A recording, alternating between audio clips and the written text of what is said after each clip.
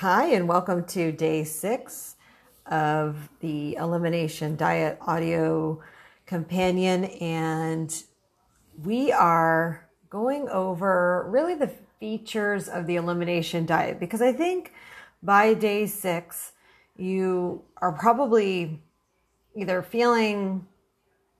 you probably didn't feel that well initially as you removed a lot of things that you were eating, and trying to get the hang of new habits and new foods that you're reaching for, new beverages, and working through some of the other coping mechanisms like support for those emotional, stressful moments where you may be wanting something sweet or salty and so on. And so I think this is a good time to just re-emphasize the features and why we're doing this in the first place. So it identifies food triggers, and food reactions are frequently overlooked as a contributor to chronic health problems. Oftentimes you'll go into, your primary care doctor or specialist office in allopathic medicine, and there really isn't a talk about foods that you're eating that could be contributing to your current medical situation, unless perhaps it's brought up when you're diagnosed with diabetes or prediabetes, or your diabetes is worsening. Then there's a lot more focus on this end of things. But generally, food triggers are not discussed much. And it's well known that obviously allergies are apparent for, practitioners to talk with their patients about, but not necessarily food intolerances. And this can be reactions from certain chemicals in foods, just the food's sensitivities in general. It can be if you lack a certain enzyme, such as lactose, such as lactase for the lactose intolerance.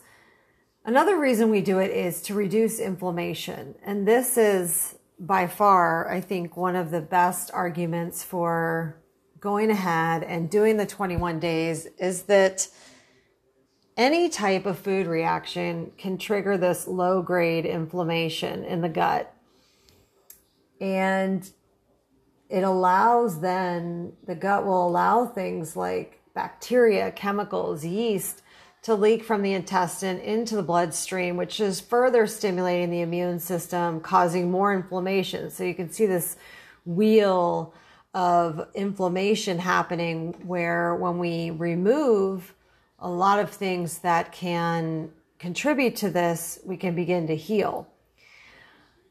And it also supports a healthy microbiome. And most of what a person's overall health is determined by is their gut health. I would be the first to say I did not believe this initially. I wasn't even really interested in learning that much about it until, through my own health issues, I decided there was probably ways that I was missing to heal myself and to take a deeper look at not only preventing, chronic illness, but also, the immediate results of improving current symptoms, but then the overall intention of a long-term health shift that would prevent chronic disease, increased illness, and it's proved true for sure. Focusing on the gut the last 4 years for me has definitely made a difference. And I think you'll find it could do the same for you, because when the gut is inflamed, the amount of healthy versus unhealthy bacteria in the microbiome can shift. And then this is giving our immune system this jolt, which is giving us unwanted symptoms. And so we're trying to eliminate certain foods that decrease this inflammation and allow the gut and our immune system to ultimately heal. The elimination diet features, we see this sort of wheel of what it's doing here. It's reducing inflammation. It supports a healthy microbiome.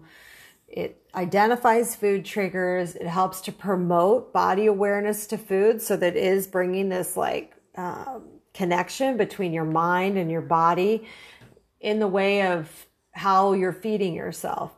It has no calorie restriction. So this is, I think, one of my favorite things about it. There's just no reason to count calories. You don't even have to. If you're eating the things, you can eat as much of many of these things as you can tolerate. It reduces toxic burden. This is so key. Our toxic burden, we can't always control at all because it can be environmental. There can be some genetic things. And when we heal the gut, we end up really reducing the amount of toxins that live and, really set up shop in our body. And phytonutrients to heal the gut health. Phytonutrients are things that we find mainly in plants, and you can go back to day 4, and we talked about phytonutrients and supplements and getting enough vitamins and minerals. And I made some suggestions of daily vitamins that are key to have. So you can review that at day 4 audio, and that digs deeper into that. And then dairy-free, gluten-free. We know this is a big feature of the elimination diet. And again, it may not be forever, but it would be really important to make sure that those two are not the cause of what's going on. So to just reiterate, the foods to eat are dairy alternatives, fish, fruits, but only those fruits specifically listed. It doesn't include all fruits. Game meats, gluten-free whole grains, such as buckwheat, millet, quinoa, rice, healthy oils, legumes, except for soy and peanuts, nuts, except for peanuts, poultry, seeds, vegetables.